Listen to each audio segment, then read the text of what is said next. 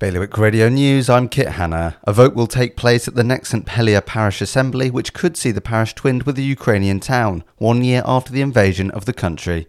Meanwhile, alarming statistics show nearly 1 in 10 Guernsey teenagers are still being exposed to second-hand smoke in cars.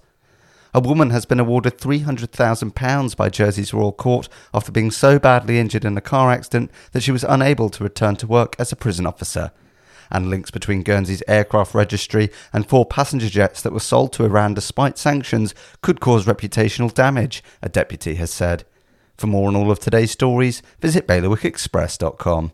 Your weather for today will be mostly cloudy with sunny spells and a high of 11 degrees. The wind will be a southwest light force 3 to moderate force 4. High tide is at 7 o'clock this evening.